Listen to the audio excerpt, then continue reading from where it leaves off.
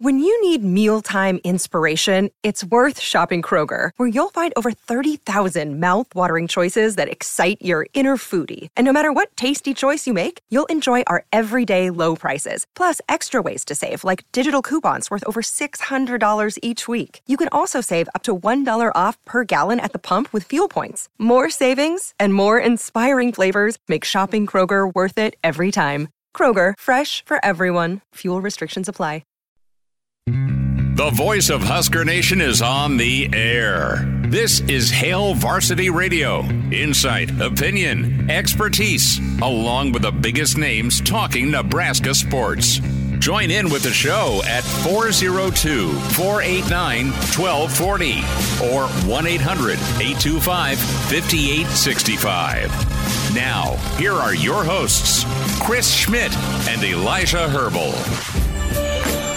Great to have you in. Roadshow Monday. We're here at Rosie's downtown with Hail Varsity Radio. Chris Schmidt, Elijah Herbal. Hope you're well.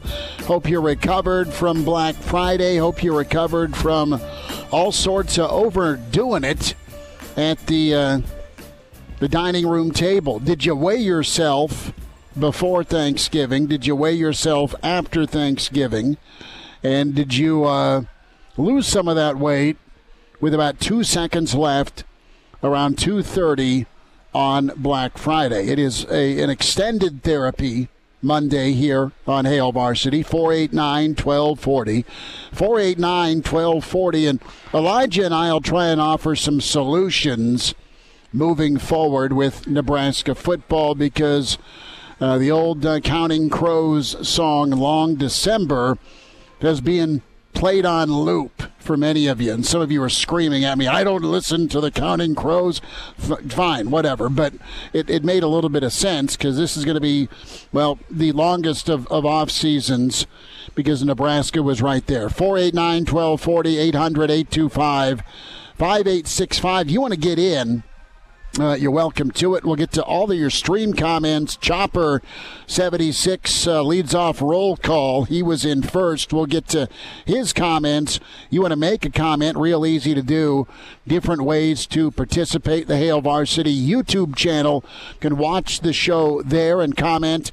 Hail Varsity Radio Twitter feed at HVarsity Radio is where you go to watch the show and follow us on Twitter, KFOR, Facebook, and Twitter.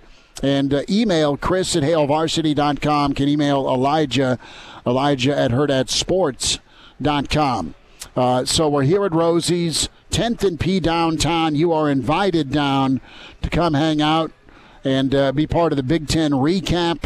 Unfortunately, we've recapped this ending too many times, 3 times in the same season.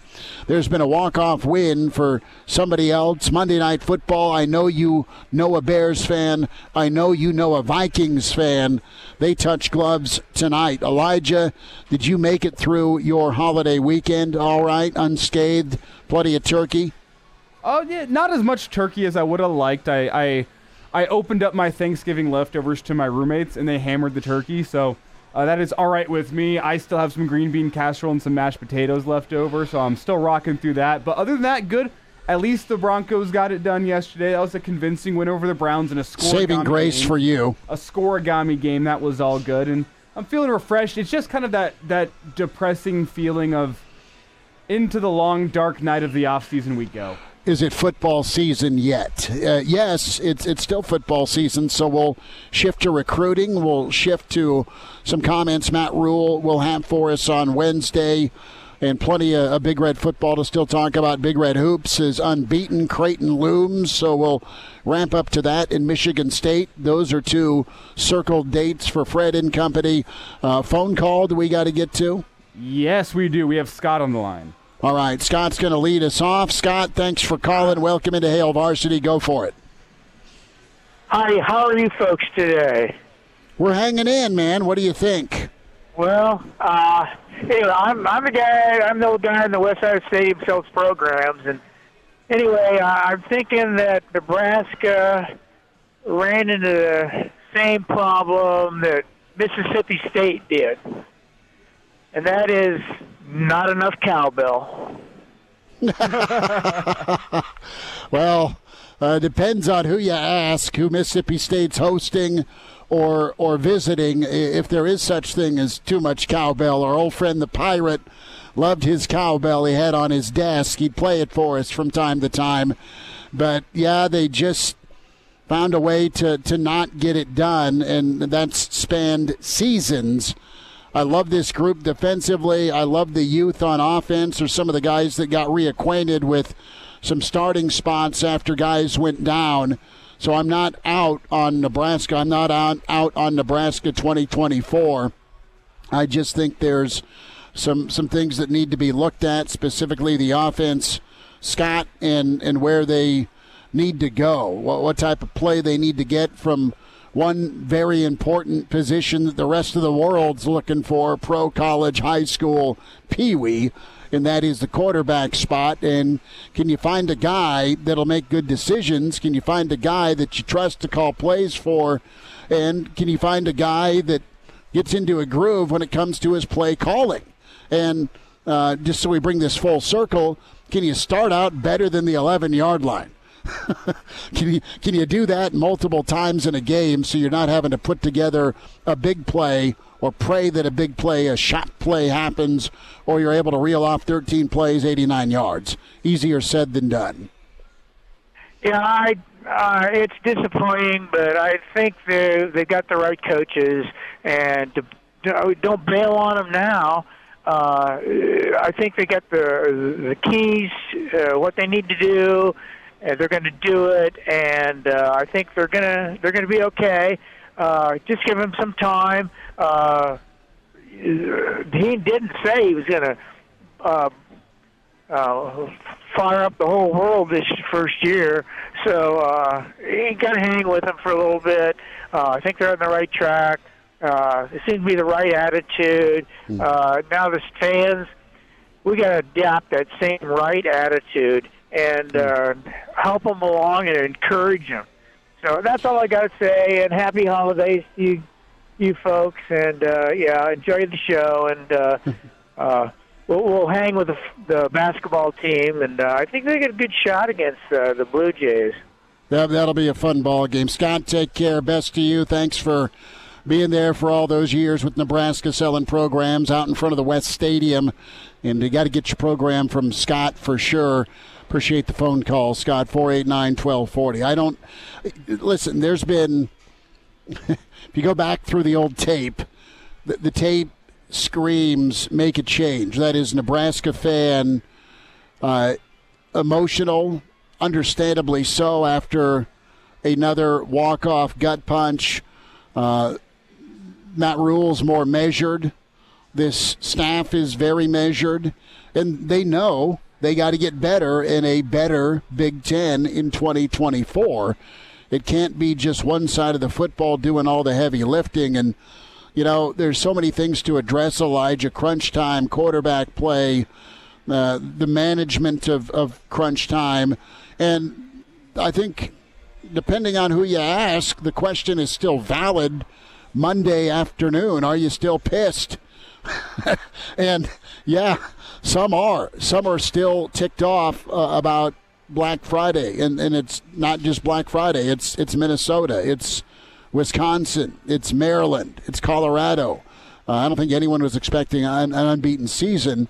All the analytics pegged the 5-7 finish or around there. But the team was right there, Elijah, to have that breakthrough. Let's get to Vegas. Let's get to Phoenix. Let's get to Detroit, the Oil Change Bowl. All of that was still on the table for Nebraska, and they couldn't close. But there's a little bit of this same old Nebraska mindset, Bud, with getting into a close game and not being able to finish. It's going to take some time, the right guy pulling the trigger and coaching up that right guy, and I think that's got to be addressed. This staff has shown the ability to develop, but you got to have more development at the quarterback spot, and that's not a shot at Harburg. That's not a shot at Chubba. That's squarely on the shoulders of your offensive coordinator / quarterback coach, whether you have an injured team or not. figure out what they can do, call it, and then pray that they go execute it. Well, you ask where I'm at, Schmitty. I use the grieving process here as the example. You have denial and anger, which I think denial is where you were at whenever Chubba Purdy threw the interception late in the fourth quarter. No way that could have just You happened. were waiting for it to happen.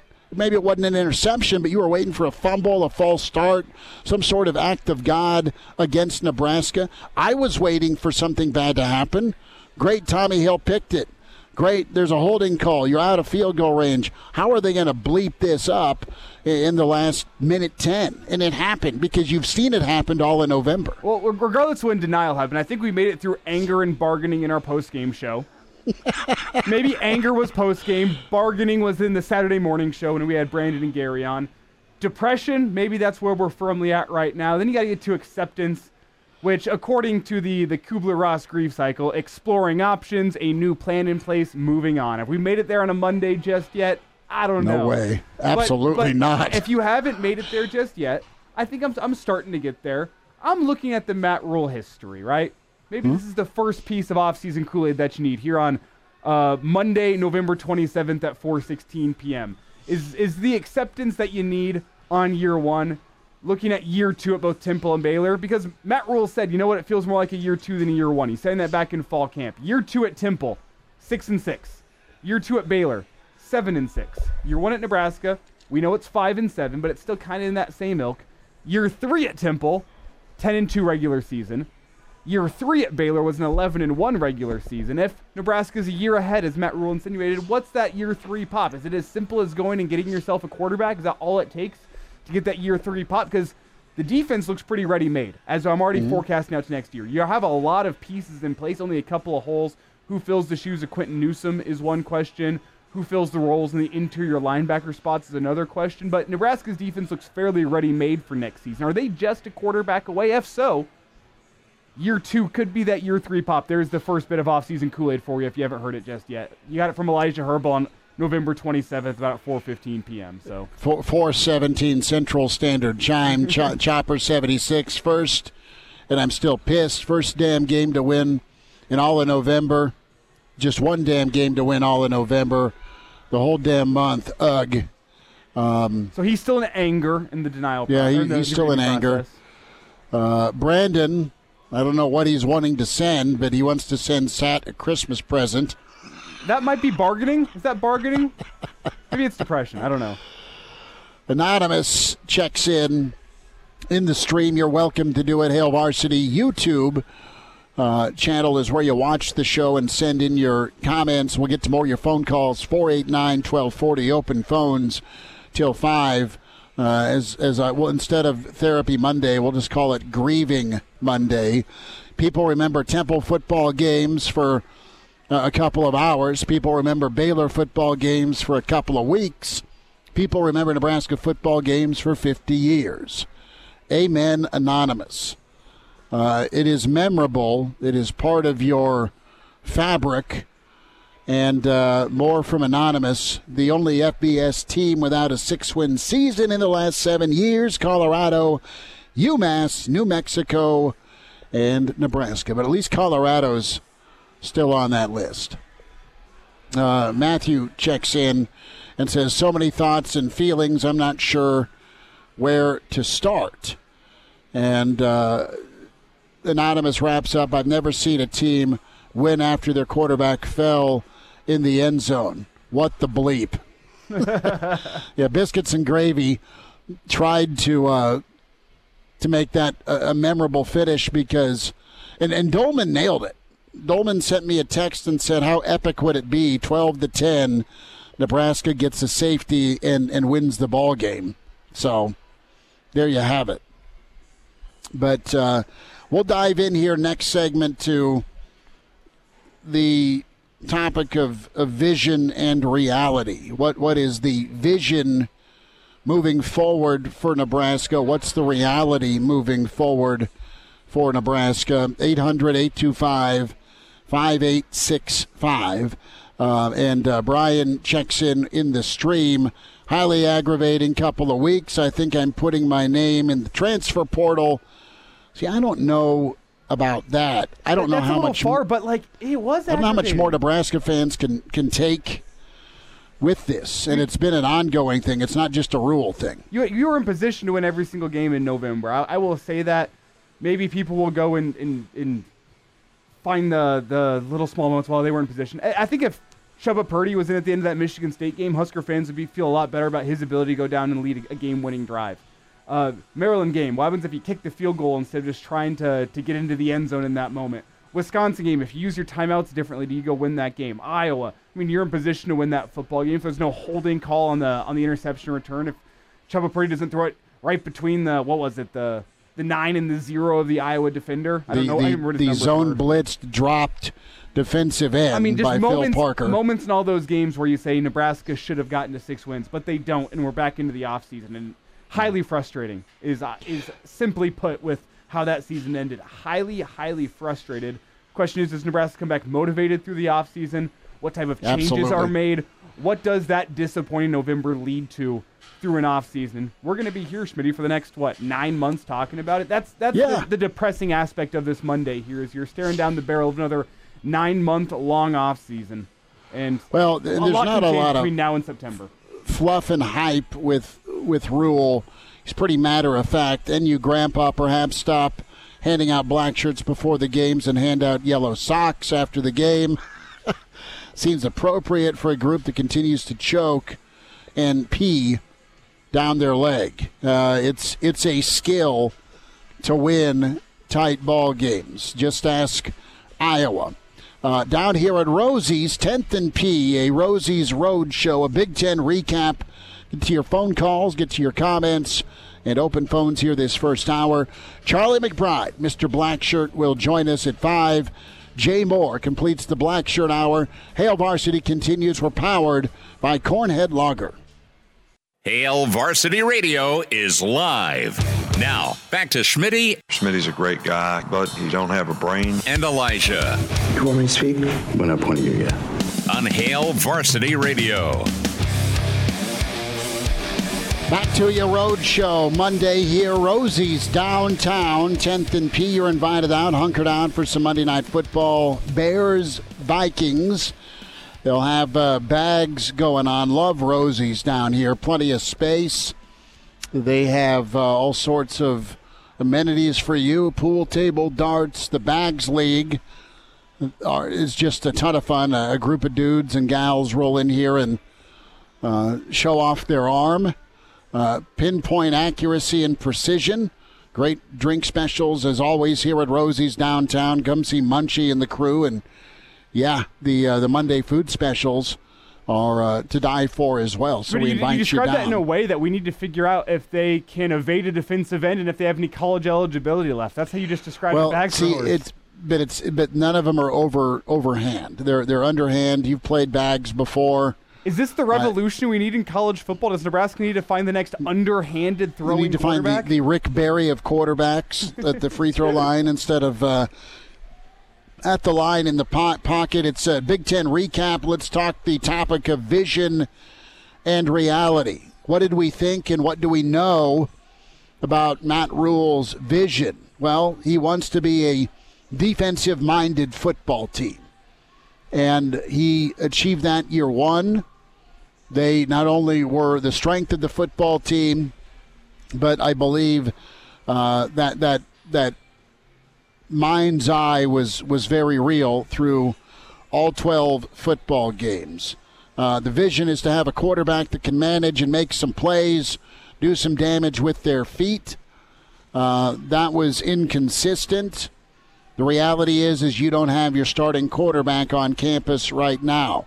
Chubba may, if he sticks, win the job, but you still got to go shopping and bring somebody in via the portal.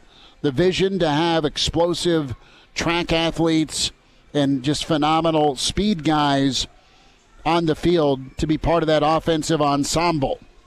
Well, you saw young guys step up and make plays as the year went on.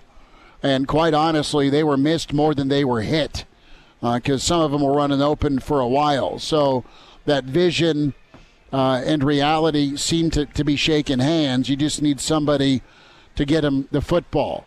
the vision of having a bruising run game and rack up 75 yards in the fourth quarter is still a vision. It's not a reality. You led the Big Ten in rushing. That was nice.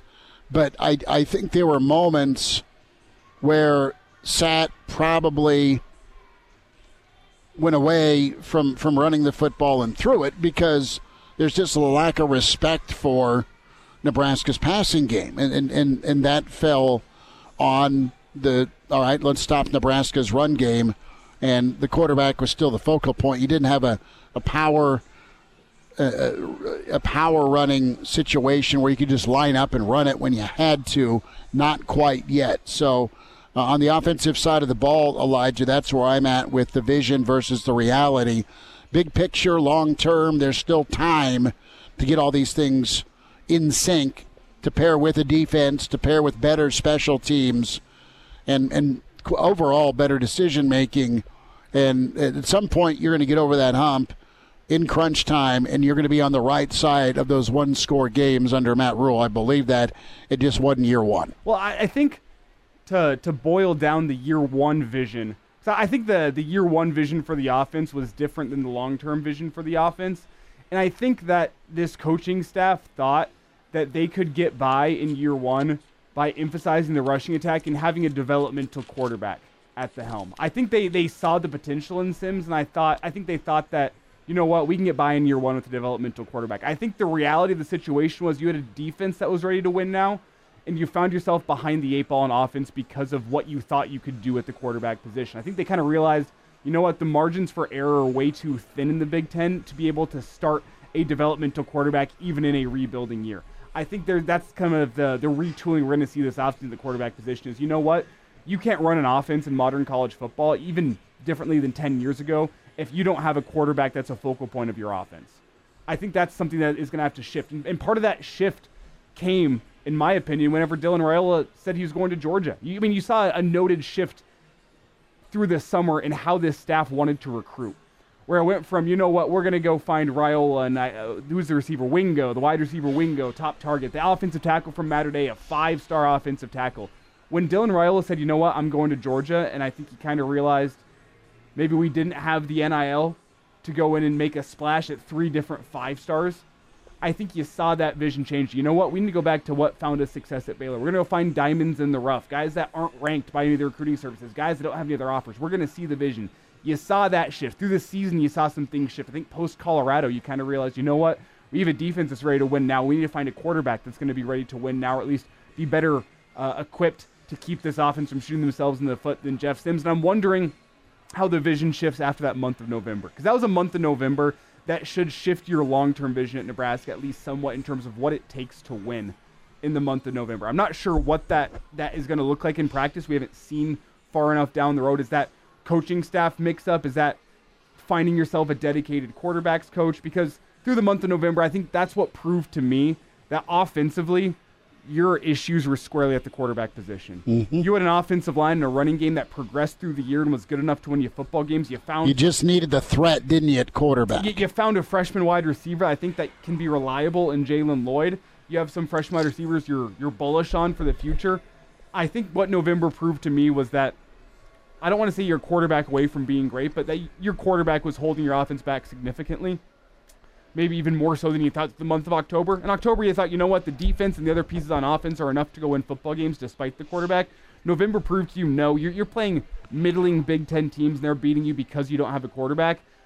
The reality is in the Big Ten, the margins are way too thin to have a quarterback that isn't enough to be a focal point of your offense. Every team in the Big Ten, it felt like, had a quarterback that could go win them football games when it came down to, or at least not didn't lose. Didn't lose you games. And that's what Nebraska had. That's what the problem was in November. You didn't have a quarterback that was good enough to not lose you football games. And, this year's a lot of, what if, ... What if Sims wasn't what he is? And that's a guy that's got all the physical tools in the world, but from a decision-making and taking care of the football standpoint, problematic. Harburg limited as a thrower.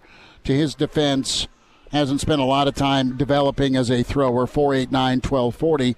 And then you see Chubba. What if Chubba wouldn't have been hurt earlier in the year, where he's a guy, a viable option that was probably your best passing option.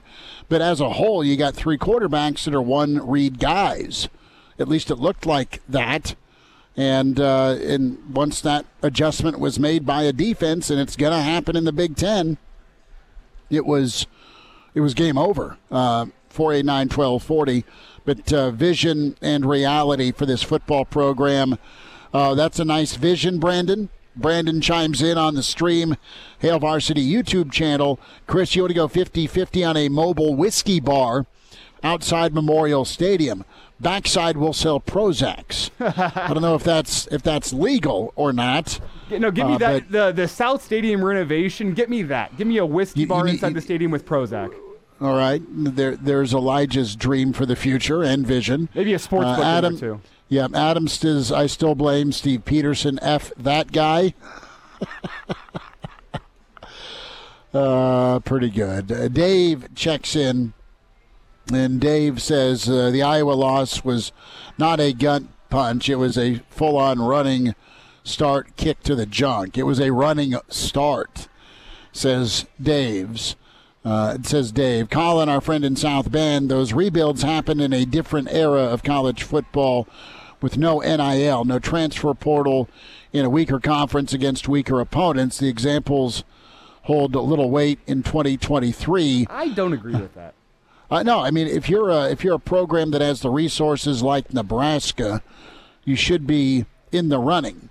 Let's have a conversation. Now, there's one of the national recruiting analysts on 24/7, forget his name, but he's been reached out to by Nebraska fans about, all right, what about the portal? What quarterback should or would or could fit for Nebraska?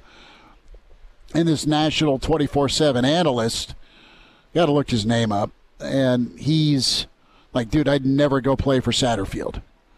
End of discussion. Like, that was his response on social media. And there's that narrative out there about Nebraska's offensive coordinator. And it's so easy to point the finger and blame. And was he as good as advertised? No. Maybe he's what was advertised, a guy that has turnover-prone offenses, and the narrative is he's a buddy hire. I mean, Sats coached a long time, and there's been some years where he's not coached with Rule. All that being said, he has got to get his offense for sure.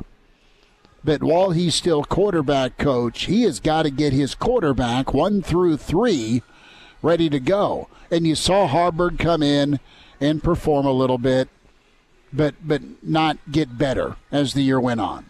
Teams figured him out. There was an adjustment. He got dinged. Here comes Purdy out of the gate on fire.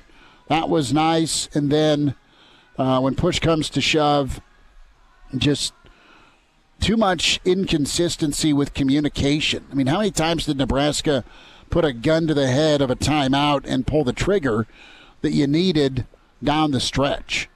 4.89, 12.40. We'll get to Chris's comment here after a phone call. Yeah, we have Dave on the line. Dave, thanks for calling. Welcome into Hail Varsity. Go for it. I think it registered on the Richter scale when Hutmacher sacked their quarterback. Yeah, he slammed him. I think that actually registered on the – and how painful would it have been if we would have got the safety, so we're up. How painful would it have been to lose 13-12? Yes, it would have even been worse. But we got to go on. The volleyball team's on a roll. The men's basketball's on a roll. If anybody from Iowa brings up the football game, ask them where their girls' volleyball team is seated in the tournament coming up here. I don't think they made the cut. So. No, volleyball smack is always the go-to. Dave, thanks for the phone call. 489-1240 or 800-825-5865. We're not here at Rosie's 10th and P. More your phone calls, more your emails, more your comments coming up in the stream. Chris Schmidt, Elijah Herbal, Hail Varsity, powered by Cornhead Lager. And now, back to Hail Varsity Radio. Back here, Roadshow Monday, Rosie's 10th and P, downtown Lincoln. Chris Schmidt, Elijah Herbal. More comments to get to, as it is a therapy/grieving Monday, as Elijah's titled it, The Steps of Grief. What step are you in as a Nebraska football fan? Paul's with us on the phone lines. Paul, thanks for calling. Go ahead. I don't know if anyone's already expressed this, though somehow I doubt it because this is really out there, but while I will never, ever be happy with a losing season, and especially losing to Iowa, I don't know that it wasn't beneficial that we're not going to a bowl. This is going to give us more strength and conditioning time, and it's going to allow the coaches to concentrate on recruiting as opposed to having to deal with bowl practices. And quite frankly, if the starters are the ones that are going to get most of the reps in bowl prep, can you name me number one that's going to be a number one next fall of the skill position players? Well, yeah, I can name you Fedoni. I think Emmett Johnson are two guys that we can count as skill. I think your offensive line, Ben Hart comes Not back skill. and Pro Husk. I know, but for what this offense needs to be, I would count him as air quote skill, because you're going to need to be able to protect the quarterback and drive folks off the line. It starts and ends with the line of scrimmage. So, no, we can paint it that there are some silver linings by not going to a bowl, but the fact that you're one of four teams that haven't gone in the last X number of years, 7 seasons now, that's embarrassing. That's quite frankly usable against you on the recruiting trail. There it is. And from a beneficial standpoint, this team is all about development and development. Who's on campus, and that's 15 extra practices you get. That's an extra spring for a lot of the guys that you might need in November because your first team guy went down with injury, or you just want to have some depth. So getting to a bowl game because you had the opportunity is absolutely biting, Paul. Yeah, I get that, but honestly, I think strength and conditioning is more important, and I think recruiting is also going to be more important. It's going to give them a better chance to do that. You're still going to get strength and conditioning whether you go to a bowl game or not. You're going to get in-game simulation as much as you can with 15 practices, assuming you sprinkle in 3 or 4 scrimmages.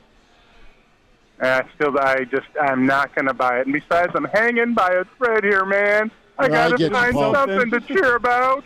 Paul, appreciate you. Thanks for the phone call. Hey, have a good one, guys. You too, man. 489-1240, 489-1240, or 800-825-5865. And there's a couple elements to how bad the bowl game hurts. And to add to the 15 practices, it's not just 15 practices. 10 of those practices are coming, if not 11 or 12, without the impending doom of, we have a game at the end of the week, so we have to take care of the guys. It's more like fall camp-esque practices that you can run than in the month of December. That's advantageous. No coach is going to say no to more practices. I'd also add to that, though, it's the recruiting perception. The perception around America. People see it on Twitter. Recruits see it on Twitter. Oh, Colorado, Nebraska, UMass, and I can't remember the fourth school, are the only schools in America that haven't made a bowl game in 7 years. Why do I think that I'm going to go to Nebraska and find success? Clearly there's something wrong around it. There's a perception that you can sell that, hey, nobody made it in 6 years. In my first year as a head coach, me being Matt Rule, we made it to a bowl game. You can go and sell that on the recruiting trail. Obviously, you already have guys in the boat. You have a pretty full recruiting class right now, but there's that element to go sell it on the recruiting trail. Hey, you can come be the next big thing. I've already shown it. In year 1, we've made progress. Are you going to be able to sell that same way to a recruit that didn't watch all the games this year, that, you know what, we made progress despite the fact we didn't make a bowl game? It's a harder sell. Well, and quite honestly, you're going to have that payoff. I mean, that is your payoff. Yeah, you can talk about progress. Well, they won 4 games a year ago. They won 5 this year. Ooh, they're so close with one-score games. That's been the story the last few years, and I'm not knocking year 1 of Rule. I think he did a hell of a job. But he'd probably tell you, if you sit down and have a beer with him, that there was more out there for this team. He'd also be very real about where they were limited, what he had to roll with in year 1, and the fact that they got to 5. I think he's very real about maybe this is where we're at. And while one side of the ball was good to dominant, the other side with the turnovers, very problematic. Who's on the line? Well, this is going to be interesting. We have 2 different Petes on the line, so we're going to go to Pete number 1 first. Okay, Pete number 1, go for it. Thanks for calling. How you doing today? Good, Pete. Thanks for checking in. I guess in my opinion, I'm kind of disappointed. I thought the coaching staff would be more professional. Our clock management, our end of game, didn't seem to be thought out. We repeated the same thing several times in several games towards the end of the game. I just thought we would be a little bit better there. I think the coaching staff has some soul searching to do. Dumb calls, we go to run the ball, and then all of a sudden we go to passing when the running game's working. Just a lot of different things towards the end of games that I thought was mismanaged in the coaching staff. The other thing is, the defense made some progress, but the truth of the matter is, at the end of games, the defense gave up plays to lose the game too. So the defense did good, but several games they gave up the winning drives at the end of the game, and that needs to get a little better also. Pete, well thought out. Appreciate the phone call. 489-1240. Yeah, end of game management, that is 1 or 1A. After quarterback, that might be 2A then, forgive me. And then, yeah, the defense was good, but not clutch. That is super harsh. Super harsh. As much as they carried all year long with good, not great offense and special teams, this defense becomes statistically a top 3 defense. That's a comment in, just to let it be known. Comment in from Geekstradamus for those listening on the air. That's not a Schmitty thought. No, and yeah, thank you. I was going to get to the comment, and thank you for allowing me not to botch Geekstradamus and reading it for me. Who else? We got Pete number 2 on the line. Yeah, we do. Let's squeeze in Pete number 2. Pete, thanks for calling. Go for it. Yeah, thanks for taking the call. I'm going to put a little optimistic twist on this. I know for the past few years there's been a lot of complaints that we're not good enough up front, offensively and defensively. I think that Coach Rule's philosophy of development can take place in that big guy front, both on the defense and the offense. And, in the past we've had tons of skill players and still not win games. So I think the path that he's taken will be okay. We don't need a Heisman-type quarterback. A good average game manager will do. I think Nebraska is going to be just fine in a couple years. Pete, good call. Appreciate the optimism there. And, yeah, I mean, that's the emphasis, and you need to emphasize the lines of scrimmage. That's how you win football games in the Big Ten and beyond. You have Chris checking in the stream, Hail Varsity YouTube channels where you can watch. Can I say, you need good line of scrimmage to win in the Big Ten, but you can't win anywhere with a quarterback that turns the ball over with the efficiency that Nebraska does. That's the thing. Right. That's fair. We got, quote, next year, put it on T-shirts, drop the Go Big Red chant and start, we got next year. We got next year. I'm a fan of 50 years and 5 and 7 is the new standard. That from Chris on the stream. We'll wind down hour 1 next. And now, back to Hail Varsity Radio. One final time this hour 2 coming up. Charlie McBride's take on the season. Jay Moore checks in. John on Twitter at HVarsity Radio is where you can follow the radio show. And he asks us and tags our friends at 1890. Hey, guys, great show. My question about Satterfield is how much was he truly handcuffed by his quarterbacks, especially early on when Purdy was out with injury? We had Sims who couldn't catch a snap. HH was serviceable to decent at many points, and then also a turnover machine. And Harburg ended up getting dinged up, and, yeah, defense is caught up to him. Absolutely, Satterfield was handcuffed by his quarterbacks. But those two he inherited. You also knew kind of what you had in spring, depending on their availability. And I don't know. I don't know. I don't know if he was consulted, if he jumped on the table for Sims.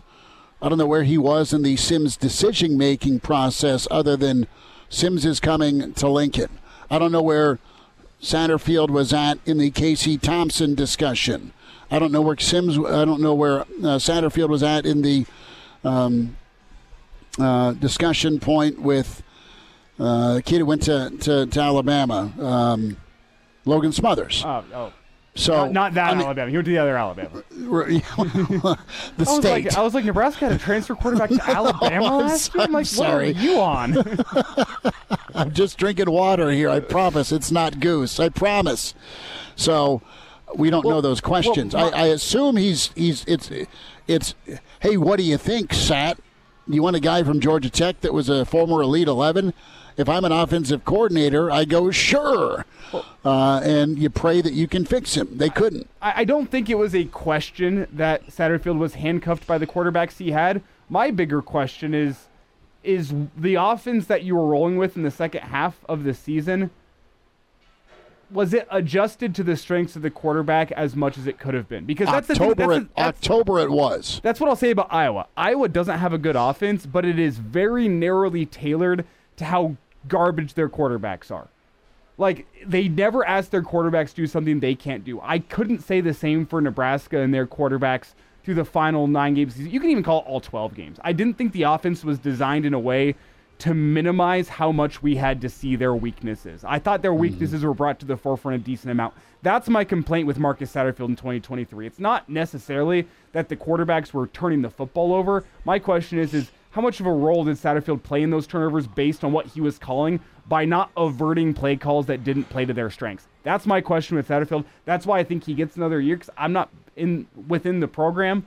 Like, I think he deserves a shot at having a quarterback that can run an offense that is what he wants to call. I don't think what he wanted to call is what we're seeing at the end of the year, but I also don't think he was calling what the strengths of these quarterbacks were and only what the strengths of these quarterbacks were. I think he tried to marry what he wanted with what these quarterbacks can do, as opposed to just calling what these quarterbacks can do or calling exclusively what he wanted to call. Well, and I think he drifted into what he wanted to do versus what they could do. Exactly. Too many times. Reminder to get buckled up. And one of every 3 fatal crashes in Nebraska involves an impaired driver. White tank chances if you drink or use other substances, don't drive. Impaired driving is dangerous. A message from the NDOT Highway Safety Office. More comments from you. And a word from Mr. Blackshirt. Charlie McBride on the way. Jay Moore, Hour 2. Downtown here, Rosie's 10th and P. The voice of Husker Nation is on the air. This is Hail Varsity Radio. Insight, opinion, expertise, along with the biggest names talking Nebraska sports. Join in with the show at 402-489-1240 or 1-800-825-5865. Now, here are your hosts, Chris Schmidt and Elijah Herbel. Back with you, it's Hour 2. It's Hail Varsity Radio Roadshow Monday here at our friends. Yes, we are excited to be here for a second hour in much of November here. Rosie's Sports Bar and Grill downtown. 10th and P is where you can find us here till 6. And Monday Night Football, they showed a shot on ESPN Sports Center. It's getting all cranked up in downtown Minneapolis. The Bears, the Vikings get going tonight. More of your comments and calls. The Blackshirt Hour commences. Let's welcome in Mr. Blackshirt. We say hi to Charlie McBride. A Monday with Charlie as we wish Coach happy Thanksgiving. And, cheers to progress in the offseason. Coach, how are we doing today? I'm doing good, except for the snow. Are you getting hammered with snow? Yeah, we only got 2 inches, but it was one of those deals where it kind of turned to ice a little bit, and so the bottom of it is ice and the top of it is snow. And when you're like me, you have to go to the doctor once in a while, and then both of us went, and it was exciting. I mean, just getting out of here. But it was good. We're good. We're still alive. Be safe. It was icy as all get out Saturday night in Lincoln. Yeah, an individual currently on this show who shall remain nameless may or may not have slid into a curb on Saturday night on his way home from the gym. Yeah, not the bar, but the gym. So that's key. We note that. But if there's any consolation, Coach, at least here in Nebraska, maybe we'll send it your way. The warm weather came, and the snow has since melted off. So we'll send that your way if possible. Listen, Nebraska's perfect. Whether it snows or rains, I don't care. I still think it's a great place. Well, it's a little chippy today. It's been a little chippy Saturday. It's been chippy Sunday. It was chippy about 2:30 Friday after another tough loss, Coach. What did you think of, well, we'll start with the Iowa game, and then what did you think of the season? Did you think Nebraska made some progress? Well, I think, the Iowa game to me was a broken heart job. It was just one of those things. I turn around today and I turn on the television and Ryan Day at Ohio State is like 50-something-7, and some of the ex-players that played there want to fire him.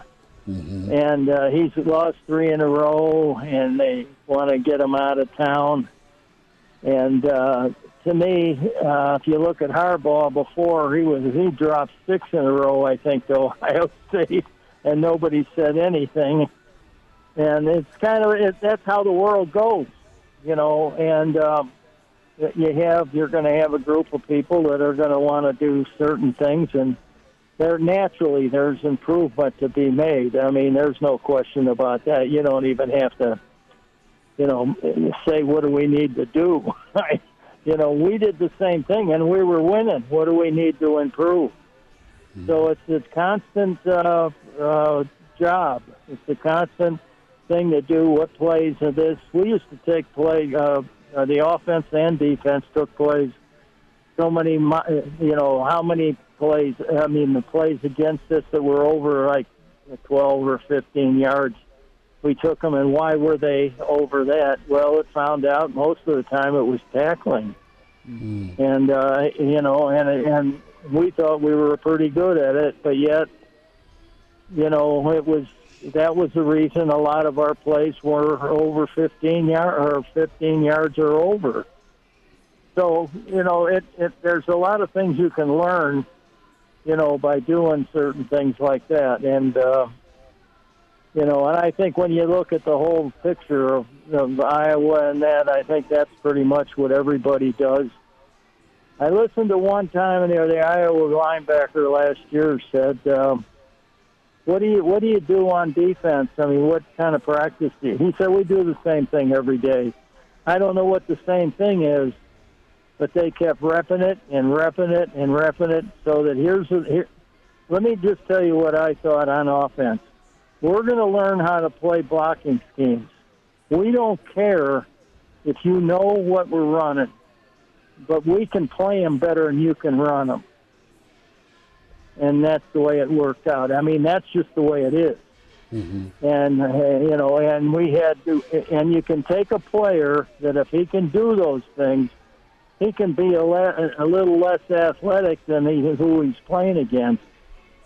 And, of course, when we played Florida, I think that was evident that everybody in the world said they are better athletes than we do, and so on and so forth. And it turned out the wrong way. But and then I said at the interview before the game, Tom said one thing, and I said, they asked me what we have to do to stop Florida. I said, stop the run, and they all started laughing.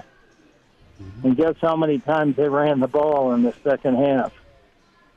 About 2 times, maybe. Mm-hmm. And the only thing we know is when they're one-dimensional, you can get your rear end in the air and start smoking. After that quarterback, you don't have to worry about the run. You play the run on the way to the quarterback. Charlie McBride's with us, Hail Varsity Radio on Monday with Charlie. Coach, what does Nebraska need to do at the quarterback spot? There's portal options. They've got kids on campus. Pretty flashed a little bit, but it was really inconsistent, specifically with the amount of turnovers the quarterback position had. Nebraska led the world in turnovers, and that probably cost them some ball games this year. Well, let's just forget about one thing is this. If you and I are going to go start, and you're the offensive coordinator, and we say we want to run options, we're going to start in the way back when, okay? Mm-hmm. This is something that has to be repped every day, hard. Sure. And they have the quarterback recognize different things that can happen to him to make him pitch the ball or keep the ball and stuff like that. And I think when you try to put something in kind of in the middle of the season or whatever, it just doesn't happen. Not option football. And if you see some of the things you'll hear, well, he pitches the ball when he goes to the right, but he doesn't to the left. And that's something we look at anyway. Again, with all teams, some teams just run one option, and we say they run the option. The other thing is, we had and I'm not saying they can do whatever they want to do, but to help us with the option, we had a 10-minute period every day where we played the offense themselves, and the speed was full speed. However, nobody tackled anybody. We didn't cut anybody. We didn't do anything except try to protect each other. But we went, and all of our guys, when we got the scout team stuff, our scout team played full speed, and they worked on all the things that we worked on in group work, playing against us. And when I told the kids, you're playing against the best line you're going to play against in the country, or at least one of the top ones. And so it's not going to be any different when you get in there. It's Charlie McBride with us here, Black Shirt Monday Hour here on Hail Varsity Radio. And, Coach, whenever you look at the offseason that awaits Nebraska, one of the things that I brought up on Saturday on our show, I've brought up a couple times, is whenever a new coach takes over, there's a difference between the vision for what they want a program to be and the reality of where they're at. And there has to be some amendments to the vision after a year one and really after every single season in order to make that vision and reality meet. And I want to get your thoughts on that as a whole. How much soul searching will the coaching staff be doing this offseason in terms of their long-term vision at Nebraska now that they've seen year one? And where maybe do you think there needs to be some immediate changes to the vision that they brought in, if any? I think you have to be honest with yourself, number one. The talk isn't going to do it from a coach. Numbers are going to do it from a coach. I mean, talk is never going to do it. A coach can talk his brains out and tell you how, well, we did this, we had injuries, we had this, and we had that. We couldn't do this, we couldn't do that. But I'm going to tell you something right here. If you want to look at our offense, for example, before the game, for example, our rushing offense against the offense was that we were first in the conference and 29th in the nation on defense. Mm-hmm. And so that when I see something like that, I'm saying, when you're first in the conference in run defense, that's pretty good, man. Mm-hmm. And the offense, we were first in the conference in run defense, and we were 29th in the country. In run offense.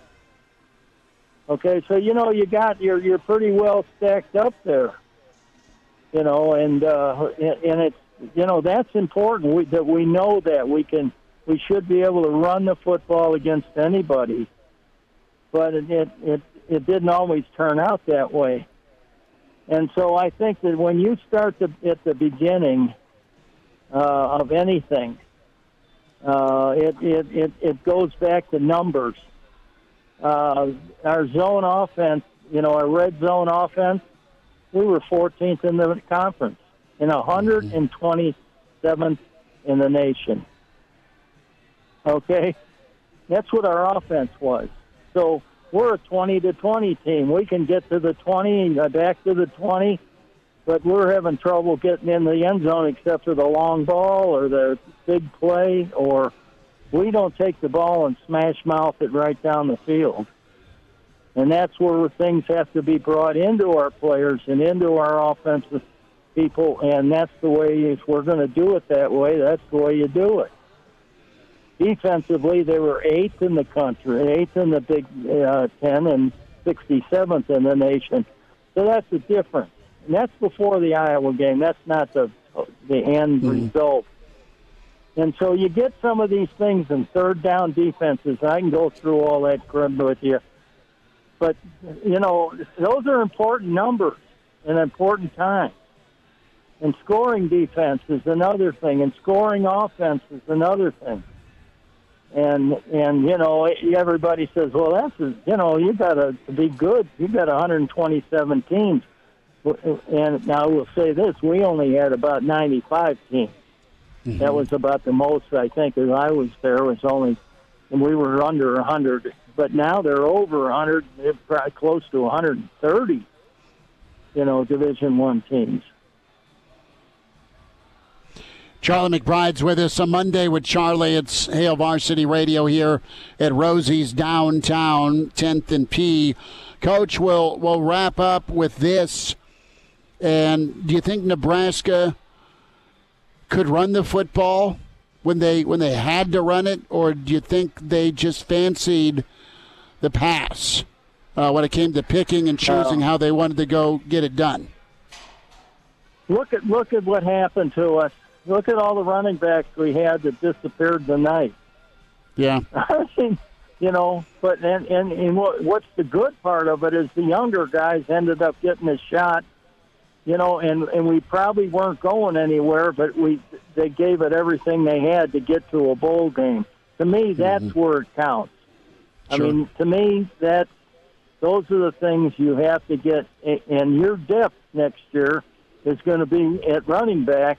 Should be a little bit better just because you have some guys that were hurt and aren't hurt and are now. And the quarterback position, again, is going to be, what are we going to do? What are we going to run? Are we going to have some option? Are we going to do, a power offense? What are we going to do? Are we going to play action passes, drop back? Are we going to be a quick pass? All kinds of things you have to make the decision on. So those are the things, and then you can start with it from day one and wear it out. And there's nothing that takes place. The other thing is every coach I've talked to when I was a kid was fundamentals. If you don't have good fundamentals in the game, you can quit. And you know how we talked about missing tackles and so on and so forth. You got to tackle all the time. You got to tackle all the time every week. You don't just have, we're going to be in helmets and sweats today.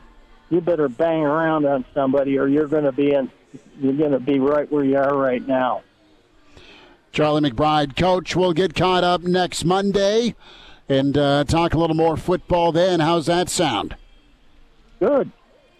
I'll get fired up on Monday then. You're awesome. Coach, you take care. Be safe with the snow and the ice, and thanks for a few minutes with us today. Okay. Thanks, guys, for having me. Okay. Hope you all had a good Thanksgiving. We did. I hope you too. 5 pounds. See? Coach jumped off the diving board for the rest of us. He put on 5, and he's smiling. Coach, you be good, all right? There he is, Mr. Blackshirt, Charlie McBride, a Monday with Charlie. Yeah, figure out that identity, right? What do you got at quarterback?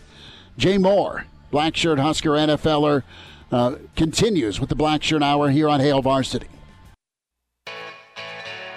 All-State, 2-year starter, and rush in for the Big Red and NFL vet. Is Dudeness or Duder or, El Duderino if you're not into the whole brevity thing. It's Blackshirt Jay Moore with Hail Varsity Radio.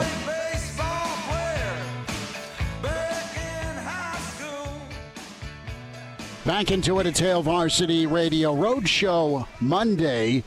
Big Ten recap here. Rosie's downtown, 10th and P. Chris Schmidt, Elijah Herbal, Blackshirt Husker NFLer Jay Moore, co-host Big Red Wrap-Up. Find him on Twitter at JMoore44. Bird, it's you blink and the season's done. And kind of the final insult, a replay and another nightmare finish for the Big Red. How did you take it? Yeah, that one hurt. That's just, there's no way to put it. The Maryland one hurt and more, and I think this one did too, just because you felt like you had a chance to win it and you were in control. But unfortunately, it's the same issues that you started out game one with continue to kind of bite you in the rear end, and it reared its ugly face again against Iowa, and that's obviously the turnover issue. It's really just the offensive issue in general. Just cannot get over the hump in November. You undefeated October, no win November, and was completely surprised by that. I thought Nebraska would be able to get at least 2 out of the last 4 in November. Obviously, that was not the case, and it simply comes down to you can't turn the ball over. Nebraska needs better, and it needs improved quarterback play. They need, obviously, to get healthy in the offensive room, too. And then just have to be a little better in situational football. I don't remember them being as poor situationally in early in the year. And granted, I know you can't really – the Michigan game is what it is, and the Colorado game is what it is. But I just feel like Nebraska was better in October in certain situations. And I just think of, 4-minute situations, end of half situations. The end of the Purdue game comes to mind, even though it was slipping away. You have Emmett Johnson. They put a drive together. He kind of seals that deal up.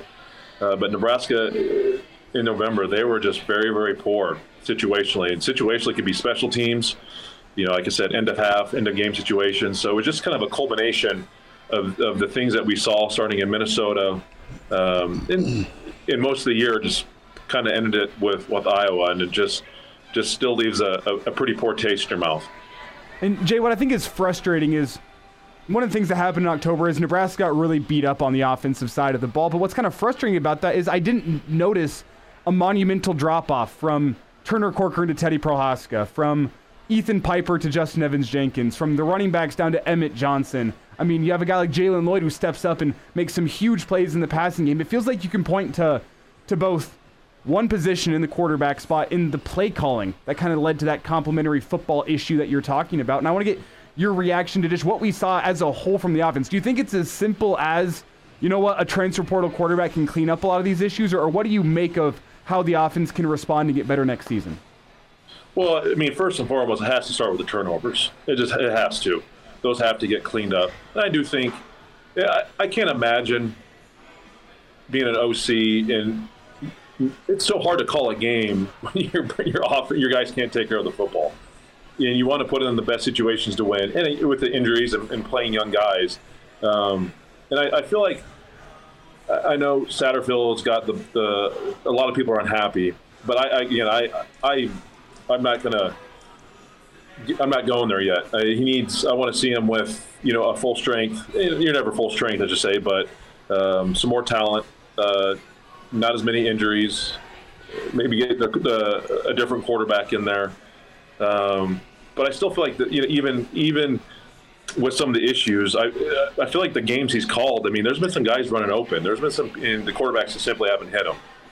But I think from an offensive standpoint, if you want to talk about a drop-off or the lack thereof a drop-off, I would agree. I think the staff has gotten guys prepared very well.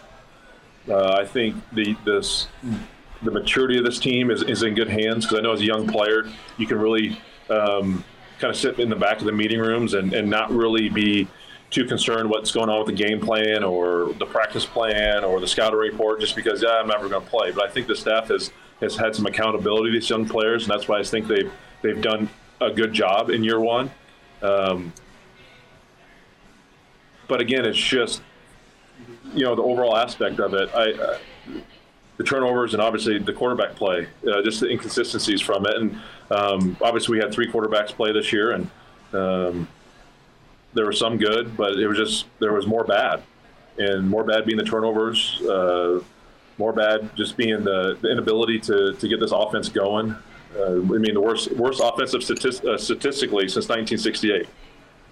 So they got to get things figured out here quickly in the off season. And I know the craziness is about to start here in December with recruiting and transfer portals, all that stuff. So they better have a good plan, and they better have some duffel bags of cash stashed somewhere in that NIL money to go get some dudes, because it's going to take some money to get it done.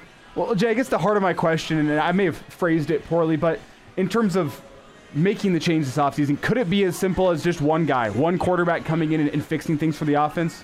I don't think so. I don't think it's that easy. I think the quarterback, just improve quarterback play, whether it's who we have currently on the roster or not, is going to help. I mean, you get more yards. Listen, 30 plus turnovers through 12 games. If this team turns the ball over 5 less times, they're going into a bowl game. That's just, I'll put, I know it kind of matters where those turnovers happen and what time of the game that it happens, but I think it's just not as easy as you can just kind of plug in a quarterback. No, you still need to have improved O-line play. You still got to be able to run the football. You got to stay healthy, and that's just going to help improve quarterback play. I mean, let's be honest, these defenses do not respect our passing game hardly at all. I mean, they're like, you guys, we're going to stack it. If there's one thing we're going to allow you to do, or we're taking away the run game, and just we hope you can beat us over top. And we did a few times, obviously, to Malachi Coleman and Jalen Lloyd throughout the season. But overall, the passing game was not very good because teams just didn't respect it, because our quarterback play wasn't to where it needed to be. And that's the work as a whole. So I don't think it's not a quick and easy fix as a plug and play quarterback. I think it's all encompassing and a very holistic approach, and changes and improvement need to be made. Jay Moore is with us, Hail Varsity Radio Roadshow, downtown Rosie's, 10th and P. Jay Moore, of course, Black Shirt Husker NFLer, part of our Black Shirt Hour. And find him on Twitter at JMoore44. Watch him on Big Red Wrap Up. Well, the wide receivers, despite being young, got better. O-line got better. Running back got better. Tight end, decent, got better. I mean, Fedoni was targeted at least. They didn't always get him the football. So we get back to the quarterback, and your quarterback coach is also your offensive coordinator. And I'm with you. A year's not enough time to make a judgment, and with all the injuries, not enough time to make a judgment. That said, with Satterfield, though, the quarterbacks, despite the merry-go-round, had some moments, but they had more bad than good or even moments. Is the answer to go find a quarterbacks coach and reassign Satterfield, yet you're still having a say with the offensive coordinator job, but for him to coach quarterbacks, put a game plan together, and have it work, that's a lot to ask. I mean, Sat's feeling a little bit like Kaz 2.0 as far as the fan outcry for him in just a year. Now, there's a lot he was up against, but historically speaking, his offenses have turnover issues. And is he the guy to be picking the quarterback? Is he the guy to be tutoring the quarterback? That's a different question for you. Yeah, it's an interesting dynamic. I mean, I would say in all the levels of football I've played in Division I and, in NFL, the offensive coordinator is always working with the quarterbacks, whether he's a quarterback coach or not. So I think that's I've been places where you always had a quarterback coach, and like in the NFL, you always, because there's no NFL, you can have as many coaches essentially as you want. There's not any certain numbers that like college has to deal with. So there's always a QB coach, and that QB coach maybe they'll see, maybe he's not. I don't know. But when it comes to college, it's just that dynamic you try to figure out just with the amount of assistant coaches you're able to have. Do you want to double dip with your OC and in your QB coach, or do you not? And then now you just go to, and then, okay, well, if you don't, then who else are we cutting? Because we know, we've had the argument too, do we need a special teams coach? We got one. I know the special teams coach has it's been inconsistent too this year. But it's just, you got to kind of pick and choose your battles of who kind of has to double dip and who isn't double dipping as far as their coaching duties. So I think the situation right now is completely fine. I think you're always going to have your OC working with the QBs, and I think that's what you want, because you're going to call a game. It's tailored to what your quarterbacks are able to do, and what kind of offenses and game plans and schemes and situations they're able to handle. So I don't foresee that changing. I foresee the quarterback room changing drastically this offseason. And with that, this offense just has to change. I'm not saying the schematics has to change, but they just got to get better. You have to produce more, and you have to take care of the football. Jay, quickly here, last on the offense before we switch gears, talk Tony White, his future, and the Husker defense. Are you bullish on what you saw from the Husker offensive line as the year went on? What's your take on how Coach Raiola did in 2023 and what that group has moving forward? Yeah, I'm very bullish. I thought you saw young guys step in and play pretty well. I'm very happy where it is. I'm very happy with the recruiting scene on that position as well. I think we'll get some really good guys here in December that will sign and improve that room even more. But yeah, I like what Donnie's able to do. I think he's got firm control and grasp of what he wants to be able to do with that offensive line. I think there's been, in years past, I know he hasn't been here long, but there's been too many inconsistencies within amongst the staff and what they want to do from an offense. I think they firmly understand what they want to do within rural and Satterfield systems. So, as long as he can continue to develop, continue to recruit, I would remain bullish on that group. It's Jay Moore with us, Blackshirt Husker NFLer Jay Moore, as we're here at Rosie's downtown 10th and P. We'll continue on with Blackshirt Jay after this. And now, back to Hail Varsity Radio.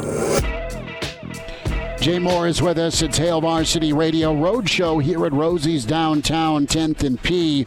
Flipping it around, Jay, to the defense. Let's get your assessment of 2023. Unfortunately, the defense had to be perfect. They were darn near a lot of times.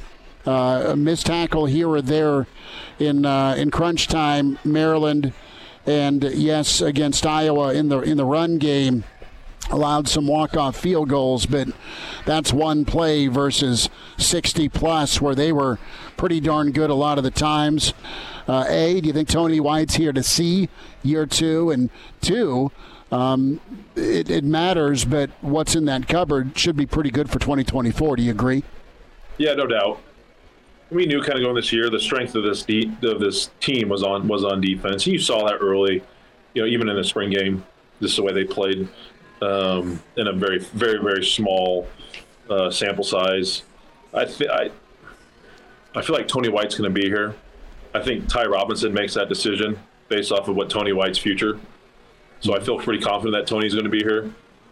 Things can change quickly too, but I would say I'm bullish on him staying. But going forward, what they've done, they played really, really well. Really, consistently.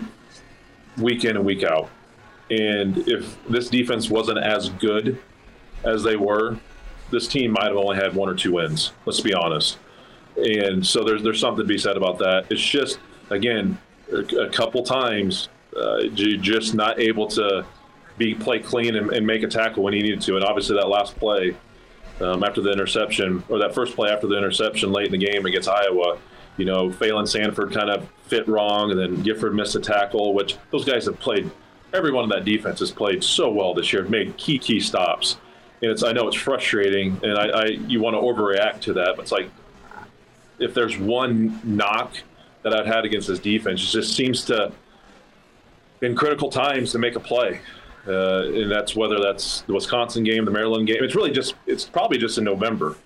Honestly, it's the November games where you lose. It just they made plays at times, but it's just you just needed one more, right? They always just seem to make one more. That's what happens when it's always the defense always needs to do one more thing when your offense is as poor as it has. That's always going to be the situation. So, really, proud of what they've done. Really, really good. Laid the foundation. This team is going to be a defensive mindset team. We've heard Coach Rule say that. They've definitely laid the foundation. They just got to keep, improving, doing, just don't be content with what you did this year.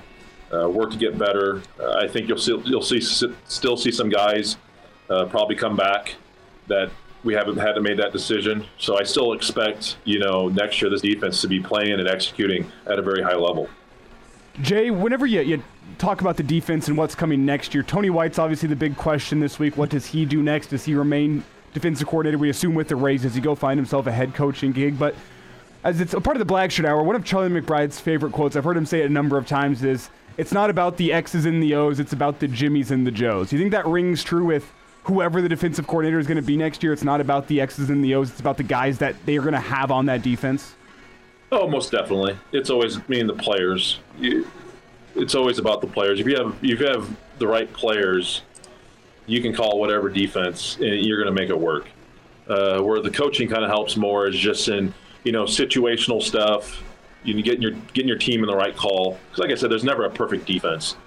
You always have your defense can always be exposed in some areas. You're going to have a weakness, right? Because you have an odd number of guys in the field. So if the offense is able to execute when you're short-sided to a certain side of the field, you just hope you can get them down for a 3 or 4 yard gain, and then you rally and you try to do better on the next down. But yeah, I think the players that they have. You're gonna have Nash and hopefully coming back, and you have Ty Robinson coming back, and Isaac Gifford and has a decision to make, and Bullocks, and there's you can go down the list. The secondary, a lot of guys able to come back. We lost some guys too through injuries.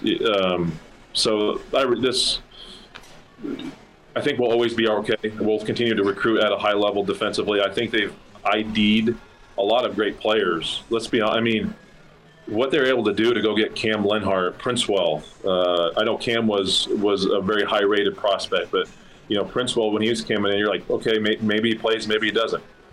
The dude played awesome for a true freshman. Cam Lenhart played great for a true freshman. I think the young guys that they recruited, Riley Van Poppel, a lot of these guys they've developed in a very short time to play at a high level at a young age. So that's what's fun to see with this defense too, is you have a lot of core guys, key guys that have been here that are older, but also the ability to recruit and develop guys in a very short time frame is going to suit very well for this defense. But I think for this team going forward in the future. Jay, we'll wrap with this. Want to get your take on the topic of crunch time, that situational football where it's end of game, it's final 3 minutes. And during that unbeaten October, Nebraska had at least a touchdown lead in all their wins. Sometimes it was double digits, aside from Northwestern. But that knockout punch with the play to Malachi felt pretty good, right? It felt like it was a put-away moment. And the other side of it is Nebraska failed too many times in crunch time on offense with that costly turnover. And then the response by the defense, Minnesota, Iowa specifically, again, nitpicking because the black shirts were great. But is it a mindset you're worried about with this team, or do you think it's just year one versus the last 5 years with guys that are on this football team and close wins, close ball games? I'd be lying to say if I wasn't concerned, just because it's been an issue. I know even in year one with Rule, he hasn't been successful in one-score games. I know in years 2 and 3, he's had a lot more success. These kids they're competitors. They play their tails off. And I do wonder is you try too hard, or like I've always said, you put the certain situation on the pedestal. Where sure. I think good teams and good players, it doesn't matter if it's 1st and 10 in the first quarter, or if it's 3rd and 10 in the fourth quarter, last play of the game. You just go and play to execute. I think certain situations you're going to have more energy, and that's just human nature, adrenaline. You're going to have that, but the ability to just not, overestimate the situation. And it's like, dude, we've been in this position so many times through practice and whatever it is. Let's just go execute. It's not like they're calling a new defense or a new offense or a new something new in the situation. I guarantee you, in crunch time, the coaches are pretty basic with what their calls because you have to be, because you want them to be comfortable and execute what needs to be done and what they've done hundreds of times. So it takes a minute just to not get yourself there to, it's like we all know in golf, a 3-footer for par on your second hole is one thing, but a 3-footer for birdie on your last hole to break 80 or whatever it is to win a club championship, it's still a 3-footer, but it just means more, right? And adrenaline, your brain gets thinking. So it just takes time and the mentality to kind of get over these humps. And I hope they get over it soon, because I'm sure as hell tired of losing these close games and games you should win, and just making, whether it's turnovers or penalties in certain key areas, that just has to get cleaned up, and just to be able to get over this hump in the future. Jay Bird will check in again soon, hit some NFL. Thanks for the time today. Yep, you got it. Thanks, boys. And now, back to Hail Varsity Radio. One final time down here at Rosie's, downtown Lincoln, 10th and P. Monday Night Football going to commence here in a little bit. It is Chicago. It is Minnesota. Can't thank Munchie and the crew here at Rosie's downtown for having us out here in November. Hope to be back here soon. They're awesome. Great spot. You know it well. And just a lot of fun from our different stops this football season. Our friends at the Bar, Seth and Greg. Friends at Single Barrel, of course, for pre and post. And just awesome stuff. And a year from now, we will be talking about where Nebraska is bowling. How does that sound despite the schedule? Elijah Herbal is grinning back in studio if you're watching sound weirdly on the confident. Hail Varsity YouTube. I do. I think they'll get it figured out. I'll wait and see what happens to the quarterback position. You'll wait first. and correct me. Get emails to get to. Our dear friend Rock Westfall, longtime listener, says nothing like the start of another national championship offseason. I'm a rule believer. He's a real coach, but 4 and out for a bowl has zapped my energy, and it's inexcusable. There's a lot of feels there, man. And Rock, you're not wrong. And I'm sure that the coaches would say the same thing, that they had the opportunity and just didn't make it happen. So Brennan, it was awesome to see Brennan and his lovely wife, Brennan from the Black Hills, with a bowl bid due to the APR be welcomed at Nebraska. Just saw Minnesota got one.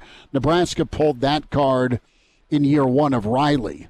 And they went and played Pinata with UCLA. What I'll say there, I think the entire coaching staff would take it. I think the Husker fan base would take that. I don't think anyone would be happy with sneaking. No, I think you'd settle sneaking in backwards, right? 5 and 7. You know what? You'll take the payoff, understanding zero part of your performance this season deserved a bowl bid, especially the month of November. If you wanted to play into a bowl game, you had 4 chances at it. If you would have snuck in backwards with the APR at a 5 and 7 record, you just said, you know what? We'll take a bowl game, but we won't be happy about it. And that goes from fans to players to coaching staff. It would have felt hollow. Geekstradamus checks in, and Elijah, you touched on where are you at on the scale of grief with this game on Friday. Acceptance and moving forward, 3/4 of the roster are underclassmen, 9 returning starters on defense. I think you could be very pleased with what you got coming back, and in the cupboard on the offensive line, you like Emmett. It's got a, there's been a lot of quarterbacks that have jumped into the portal. K-State's quarterback is in the portal, and you have Texas Tech's quarterback in the portal. You wonder who defects from Ohio State portal-wise, and you're okay to wonder, too. I mean, both Michigan State quarterbacks have entered into the portal. And listen, I think there's real possibility with Chubba, and I know I was buying Chubba stock. I'm still holding on to said Chubba stock because I think the guy can settle in to be a difference maker and a playmaker. He has shown flashes enough when healthy that he is dangerous in a good way and bad way. Not all on him, but you just got to refine that decision making, and a reliable run game can do that. You've got a reliable defense. Back tomorrow, we'll talk and get you ready for Nebraska-Creighton as that looms at the end of the week. Some NFL thoughts. Matt Schick will join us. Mitch Sherman. Talk to you tomorrow on Hail Varsity. A Huda Media Production.